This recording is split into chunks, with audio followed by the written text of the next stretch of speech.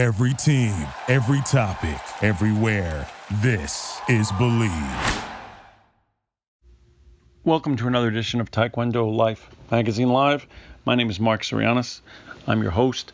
I'm the editor-in-chief of Taekwondo Life Magazine, and I'm a third Dan black belt. People who read our magazine and listen to our podcast know that our program is non-political.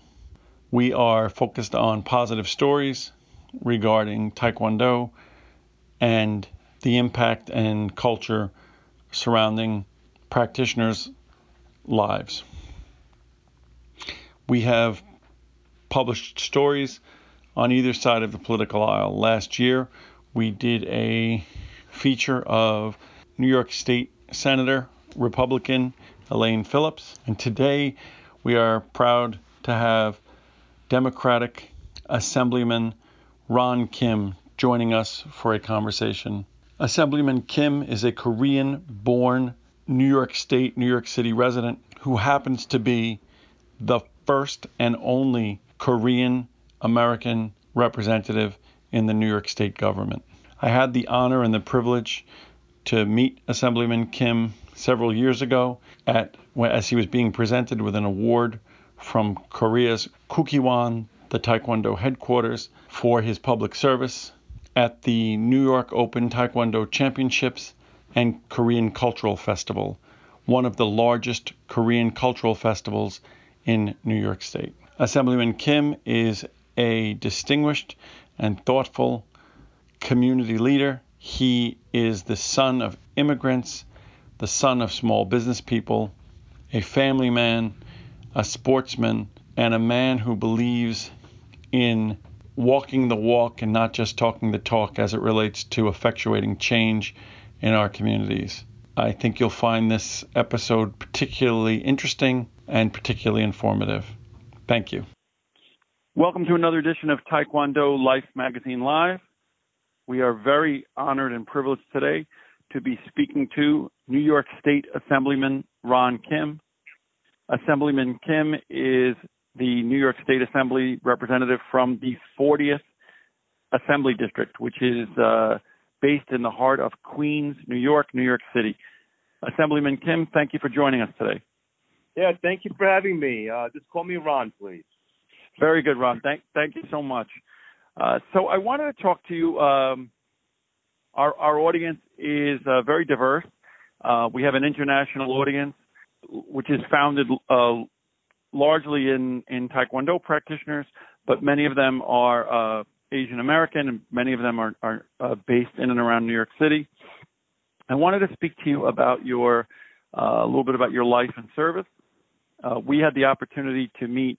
I met Assemblyman Kim in Iran in 2016, I think, at the New York State Taekwondo Open Championships and Korean Cultural Festival. It's one of the largest Korean cultural festivals in the downstate area, and the Kukkiwon had been presenting Ron with an award for his public service as a Korean American. So tell me, you came, if I'm correct, you were born in Korea and came to the United States as a young boy.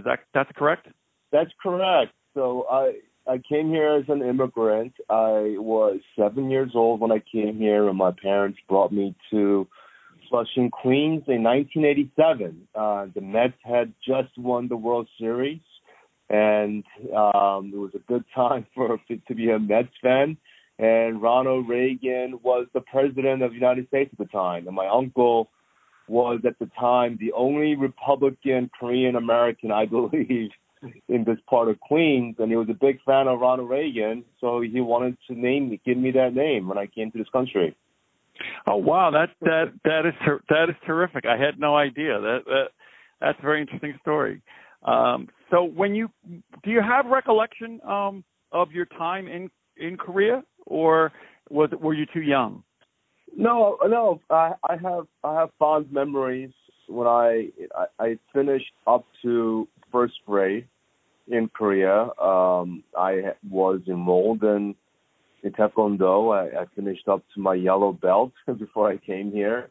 And I know I have the fondest memory, growing up and having, friends and family and cousins surrounding me all the time in the country. And I know, and whenever I have a chance, even when I was elected, I try to go back, try to reconnect with my roots as much as possible. That's great. That's terrific. So let me ask you a question before we get into your foray into politics. Did you find, maybe not something you were conscious of, but I know that for my family, which my family's Greek immigrants, that my father came over at a time to New York State and to the city. Greece was a very homogeneous society, as Korea is. He was immersed in Greek culture, Greek language, really only exposed to Greek people, and then ending up in a place like Queens, one of the most culturally diverse places in the world. Was that something that was abundant and apparent to you as a shocking experience, or as a child it was something that you just took in stride? Or do you have any recollection of that? Yeah, I think it's a combination of all those things, but at the core of it all, whether you come from Greece or South Korea, I think we share the same experience in the sense that our father's generations and our older generations, they sacrificed, they took that risk not knowing what the outcome might be, because they care very deeply about the next generation and their success. And I think that's what brings so many different people to this country. And when we got here, it was obviously very intimidating, and my parents didn't speak English well, and I had to readjust. But seeing and being around other immigrants who came here for the same purpose and reason, I think we became very comfortable being around other cultures and trying to learn from others, and that's really the value of coming to a place like Queens. That's a very interesting perspective, and I think that's very interesting. I always try to make the analogies that relate to martial arts, but people always talk about the fact that there's all different types of styles, whether it be Taekwondo, karate, Kung Fu, and I always like to think that the things that connect people who practice the martial arts are deeper than the things that separate, which is very similar to what you're saying in terms of being part of the immigrant experience coming to New York State, right? Is that the things that connect the people that are here, the things that we have in common, are probably much greater than the things that we have apart, regardless of what we may otherwise think. Well, that's great. So as a young boy, your family, my understanding is your family were small business owners, and you worked in and around, or you spent time in and around their small business in the Queens area. Is that right? Yeah. No, my parents ran a grocery store in Upper Manhattan when we got here, and I grew up, being the only child of immigrant small business owners. I grew up around the store. I used to go to Hunts Point Market sometimes with my dad to pick up early morning some of the goods that we had to sell for the day. So I got to experience at a very young age the entire ecosystem of what a small business owner in the 80s and 90s had to go through to survive. And I also went through some hardships, when my parents had struggled and had to file for bankruptcy and shut down their small business. Just as such, when I was about to go into high school, I also, got to witness how hard it is to be an immigrant, to be a small business owner. And that really set me on a path to become a public servant and try to figure out the pieces for other immigrants and other small business owners that are just trying to come here and realize the American dream. And every day I still think about what I need to be doing to make sure that we can connect those dots and provide those opportunities. So that's very interesting, and that sort of was leading into my next question, which you've really covered in part, is as someone who is in a city where your family's a small business owners and are dealing with the struggles of the day-to-day operations, and as an ethnic minority where there's virtually nobody in representation in politics, either locally or even really nationally, that is from your ethnic group. Did you ever conceptualize that you would make that transition into public service, and how did you do that? It sounds to me a lot of what you're talking about is transitioning what you saw as a need to fix some problems and deal with some problems and take the initiative on that. But is there more to it than that, or is that really the genesis for how you ended up in the position that you are today? Yeah, I mean, it's a combination of all those things. It's something that's deeply personal for me, and it's educational. Like I went to college to study political science, public policy. You know, I focused in my advanced degree in public policy, and my journey to try to better understand what happened to people like my parents, you know, never stopped since I was in high school. And, you know, it initially when you're a kid, when you see people that around you fail, the immediate reaction is, you know, anger, you know, frustration, anxiety, maybe even depression. All those things, you know, happen to you. And I went through the same cycle. Initially, I blamed my parents. I was so disappointed, you know, why, you know, I blamed them for not being proficient English speakers, you know, for not being able to readjust. And I went through all those cycles until I realized, like our policymakers and our government were no longer taking care of small business owners like we used to. You know, and this was something that we consciously made a choice to take care of, like the biggest players in the market, and we've neglected to support our mom and pop stores for the last few decades. So this is you know where I am now as a lawmaker, trying to reverse that and trying to make the case that like our country is much better when we're protecting our local economies and our local neighborhoods. That's wonderful, and I couldn't agree with you more. And based upon, you know, my experiences being involved in small business owners, my family's small business owners, Greek immigrants, but also involved in the martial arts and the martial arts schools, because martial arts schools, for the most part, owners are also, many of them are immigrants. And even those that are first generation, they tend to be small business owners. They tend to serve local communities, and they tend to give back a tremendous amount to their communities in terms of community outreach and education. And certainly those are the types of things that need to be encouraged and protected. Let's talk a little bit about sports. I know that you have in your high school and your college days, you were involved in football and track.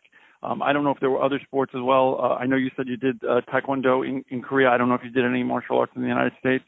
But how did the philosophies and the things you learned in sports help you to take that message and utilize those messages in your approach to the challenges of your life and the challenges of your professional and public service career?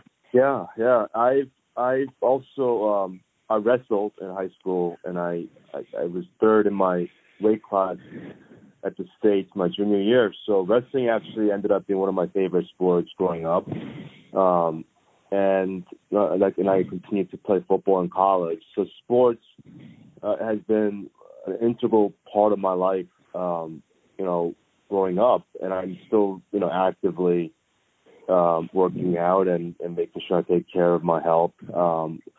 And, you know, it philosophically and mentally, it shaped the person who I am now, and it continues to shape me every single day. The lessons that I learned in sports, in martial arts, to the football field, I mean, it's invaluable. And I think at the core of it, for me, it's about really teaching character and self-control and learning how to really coexist with others and really, you know, just being able to control some of the natural urges that we have growing up and being able to really focus on a long-term, you know, passion you know, and I think these days we compete, as you know, like our kids and our youth, you know, we compete against technology, social media. I mean, the attention span I think the kids have these days it's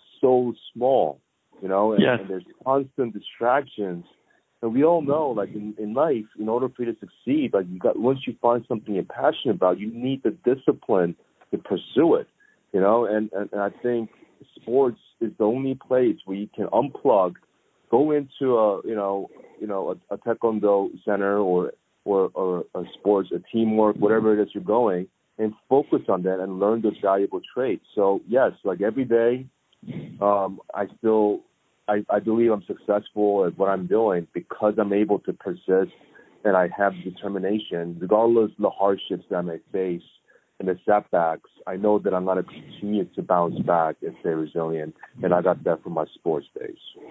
That's wonderful, and that's a wonderful message, and I agree with all of that. And for me personally, you know, my kids have been off for the summer, and rather than them sitting home playing video games, I've had them made sure that they're at Taekwondo camp so that they're fully engaged on a daily basis, and like you said, unplug and do something physical and concentration. So now, in terms of that, I at the risk of embarrassing you, you talk about self-control and you talk about the lessons that you've learned. There's a famous story about you. Once you were already an assemblyman in Queens, where you apprehended a purse snatcher on the streets of New York City, where you physically restrained him until the police came.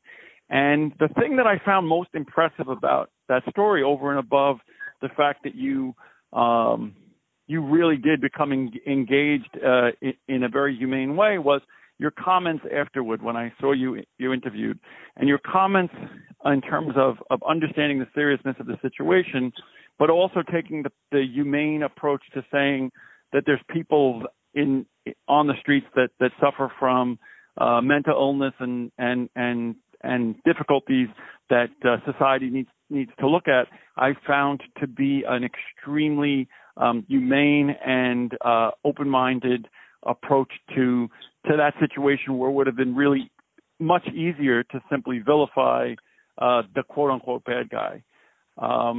So I thought that was really impressive. I didn't know what the feedback was. You sort of you really played the role of hero without, you know, I don't think it's an understatement to say that it was a heroic thing that you did. No, I appreciate that, you know, and I appreciate you bringing up what we try to do in the back end, because the media wasn't really focused on how we try to help that person, the purse snatcher. You know, obviously they care about the most sensationalized part, and you know, the act of tackling him, or that's all they wanted to ask, you know. But what was important, I think, in that story was the follow-up that my team and I, you know, spent, you know, tracking him down and learning more about what happened to him. And this was a young man from Queens that had a nice union job 2 years prior to this incident. And what happened from then? Yeah, and we spent a lot of time researching and tracking down what happened to him. And here was a young man that suffered from mental illness. He had addiction problems. He lost a job, but he came from a middle class family, like many of us. He grew up in Long Island, you know, and we just lost him along the way. And what happened was, like, we kept recycling him into Rikers Island and our prison system. He was in and out of jail like 12 times in 2 years, and obviously he needed to get some treatment and help. You know, so we were able to actually work with the mayor's office and interject and get him out of the court system to get him some therapy that he desperately needed. You know, so I think that, and it's important. And I find it very impressive that you're actually bringing that point up, because, you know, people often stereotype martial arts and, you know, taekwondo and, you know, the fighting part, right? We're like, we glorify the violence or whatever, you know, but I think when people would think that way, are missing the larger point. Like, taekwondo is an art.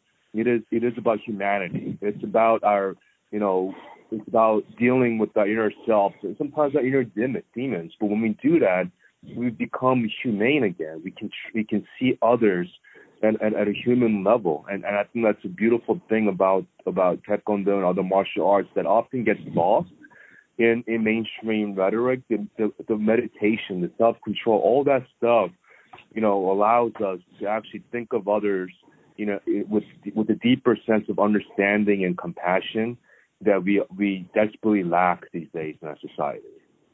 I agree with you completely, and it's one of the things I've loved about it for over 30 years is the ability to help individuals to live their best life one at a time in groups, and to be able to do it in a community way where people feel safe, and that they also feel a sense of the fact that it transcends race, color, socioeconomics, so that when you're in the dojang, it becomes a product of people's ability to work and how hard they're willing to work and how hard they're willing to commit to the ultimate goal. It's one of the things I've loved about it. Now, for you, one of the things that's so incredibly impressive is that you are, and I'm sure I'm probably not going to get all of this right, but when you were elected in 2012, you became the first Korean American elected to the New York State government. You are still the only Korean American, and probably you may be one of a handful of ever Asian Americans elected to New York State government. Is that correct? That's correct. But we're seeing more people, younger people, getting involved, and I think we'll see more Korean and Asian Americans running for public office in the near future. Do you see yourself in taking on the additional role, which I think you always have in public service, but perhaps there's a greater burden on you, I don't know if you feel it or not, in that not only as a public servant, as somebody who's served the people of New York City and New York State, of being a significant role model for young Korean American children, in the state and in the country, about the limitless power of their potential? I don't. That's a tough question because I don't. I do my best. I try. Whenever I have a chance to talk to young people, I always take that opportunity to do so. I think there is nothing more important to me than passing the baton on to the next generation to make sure that they're in a better place to become even better leaders, and keep an open mind. And I think young people these days, they want to be part of the process. I mean, that's one of the difference between. I don't know how old you are, Mark, but I'm 51. 51. I'm 40. So you're a little bit older than me. But some of the young folks and I have 3 young daughters, and I think about this every single day. What the world is going to be like when they grow up. And it's a little bit different than when I grew up. Like young people, they want to be a part of something greater. They want to be a part of the process. They want to have ownership. And I think that's a good thing. And I see my role as trying to facilitate their sense of civic and public duty. And it's an important one for, I think, Asian and Korean American immigrants because our older generations, they didn't have that luxury. My dad's generation, they didn't have a luxury to look up. They had to put food on the table. They didn't have a luxury to go vote or worry about the local representatives. They just had to survive. And I think the younger generation is in a privileged place to actually be in leadership roles to determine the future of this country. So I want to make sure that I can facilitate that for them. I think that's so incredibly important, and I think that you have you're a young man, but you have a lifetime of public service that backs up that these are not simply empty rhetoric or just political campaign slogans. And I think you raise a very important generational point. And again, I think while I'm a little bit older than you, probably we have a similar background in terms of the immigration and the generation of our family. And I think that you're right, is that I think that there might be a basic misunderstanding that people may have about people of the older generation, that they didn't care as much about politics or didn't want to be involved it was more a product of the fact that it's always got to be food on the table first before you can, help others. You need to be able to make sure that you have the basic necessities, as well as the fact that with some of the language barriers and language issues and educational issues, many of them felt less inclined to throw their hat into the ring, which we have the benefit of being able to have used, their hard work. We're sort of leveraging their hard work for our success, and it would be a shame to dismiss that by not giving back to our community and giving back to our society, to reward them for all their investment in us. That's right. I agree with 100%. So it's exciting. It's an exciting, and you have an exciting and diverse district in an exciting and diverse county in Queens, and for those who are outside of Queens County, they may not fully understand, but Queens is a dynamic place. There's everybody there. There's every type of food there. There's every type of person there. There's every type of thing that's going on. What do you see, without going, getting too far afield from your personal story, but just in terms of what do you see right now as being the greatest challenge to the people in the district that you represent? What is the greatest thing that is on the minds of people in the 40th Assembly District? Yeah, I think this. We have a lot of diversity in my district. There's over 120 different languages that are spoken in my district alone. It's one of the most diverse places in the entire country. And we have unique challenges as a result.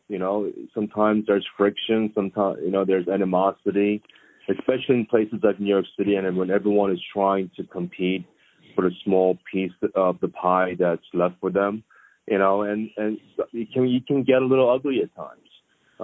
But at the core, I think we're at a place where everyone is understanding that working families are struggling. Many of us are living paycheck to paycheck, worry about our insurance, and I personally deal with, my dad had recently a health scare, and moments like those really makes us worry about if something really bad happens, how are we going to be able to actually pay for it, and if our insurance doesn't cover it. These are common problems I think every American all around the country is having, and we got to work toward a better model that makes that keeps people at ease, that our hard work is going to pay off, and I think for many of us immigrants, we are working hard, I see them working 60, 70-hour shifts. We get on the 7 train, whether it's 2 p.m. or 4 a.m., it's completely packed with people going to work, but all that hard work should pay off. They should have a savings. They should be paying and getting ready to send their kids to college.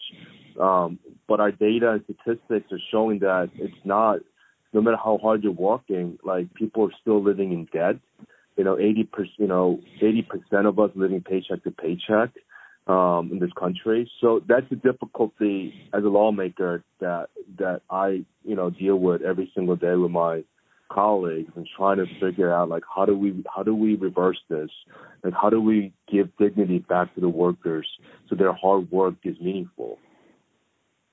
That's great, and I think it's so incredibly important.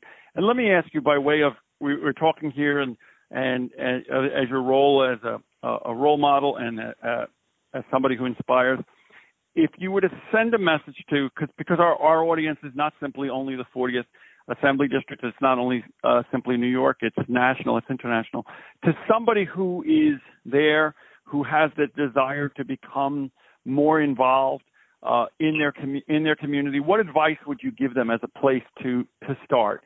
From a general standpoint, what is the way for somebody who's who's there who says, you know what, I really want to make a change. And you know, and rather than sitting at my computer and, you know, being one of these internet folks who's, you know, we're all critics today. We all have the ability to, you know, write comments on the internet, but how do we effectuate real change?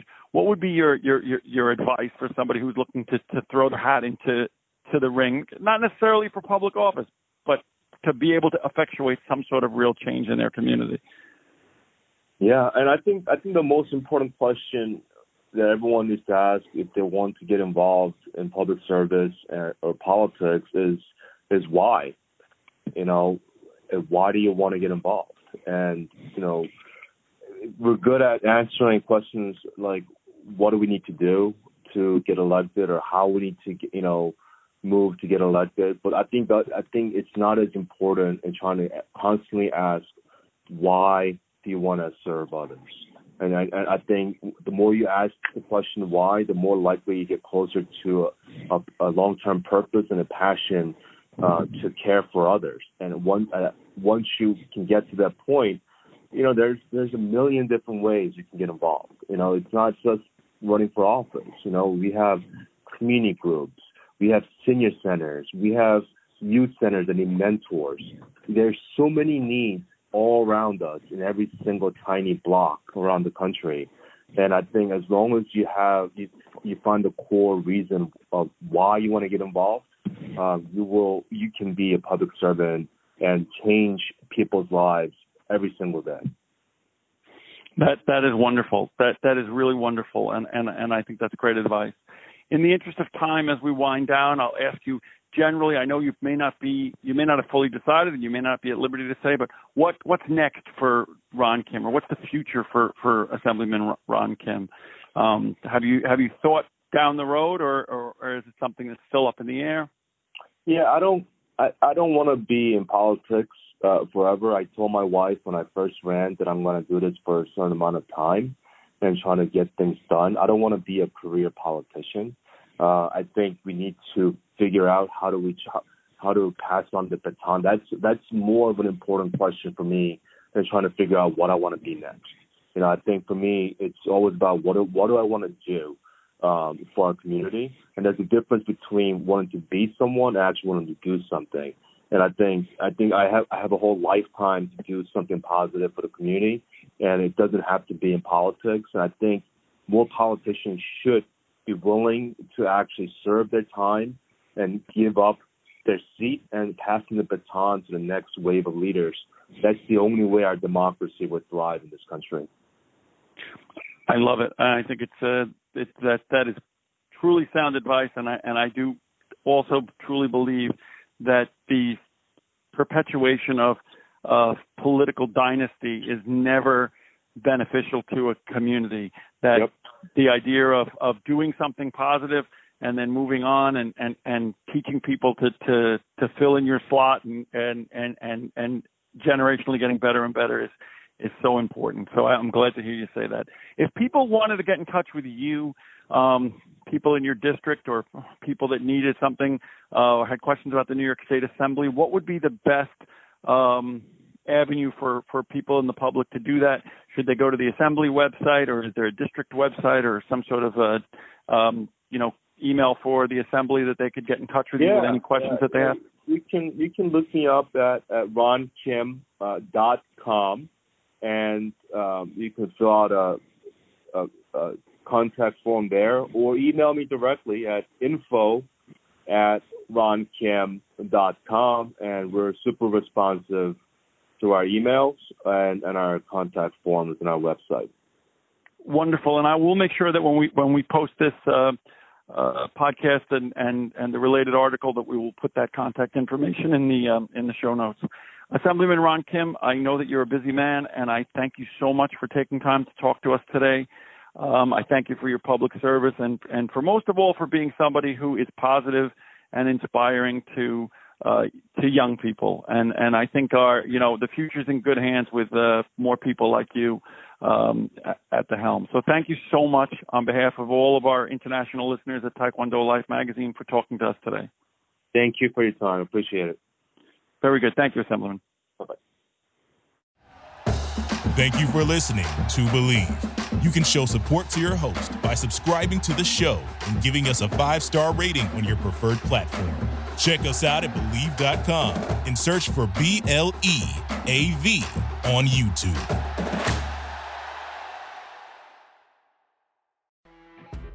You know when you're listening to a true crime story that has an unbelievable plot twist that makes you stop in your tracks? That's what our podcast, People Are the Worst, brings you with each episode. I'm Rachel. And I'm Rebecca. We're identical twins who love true crime cases that make you say, didn't see that coming, and we hate the people responsible for them.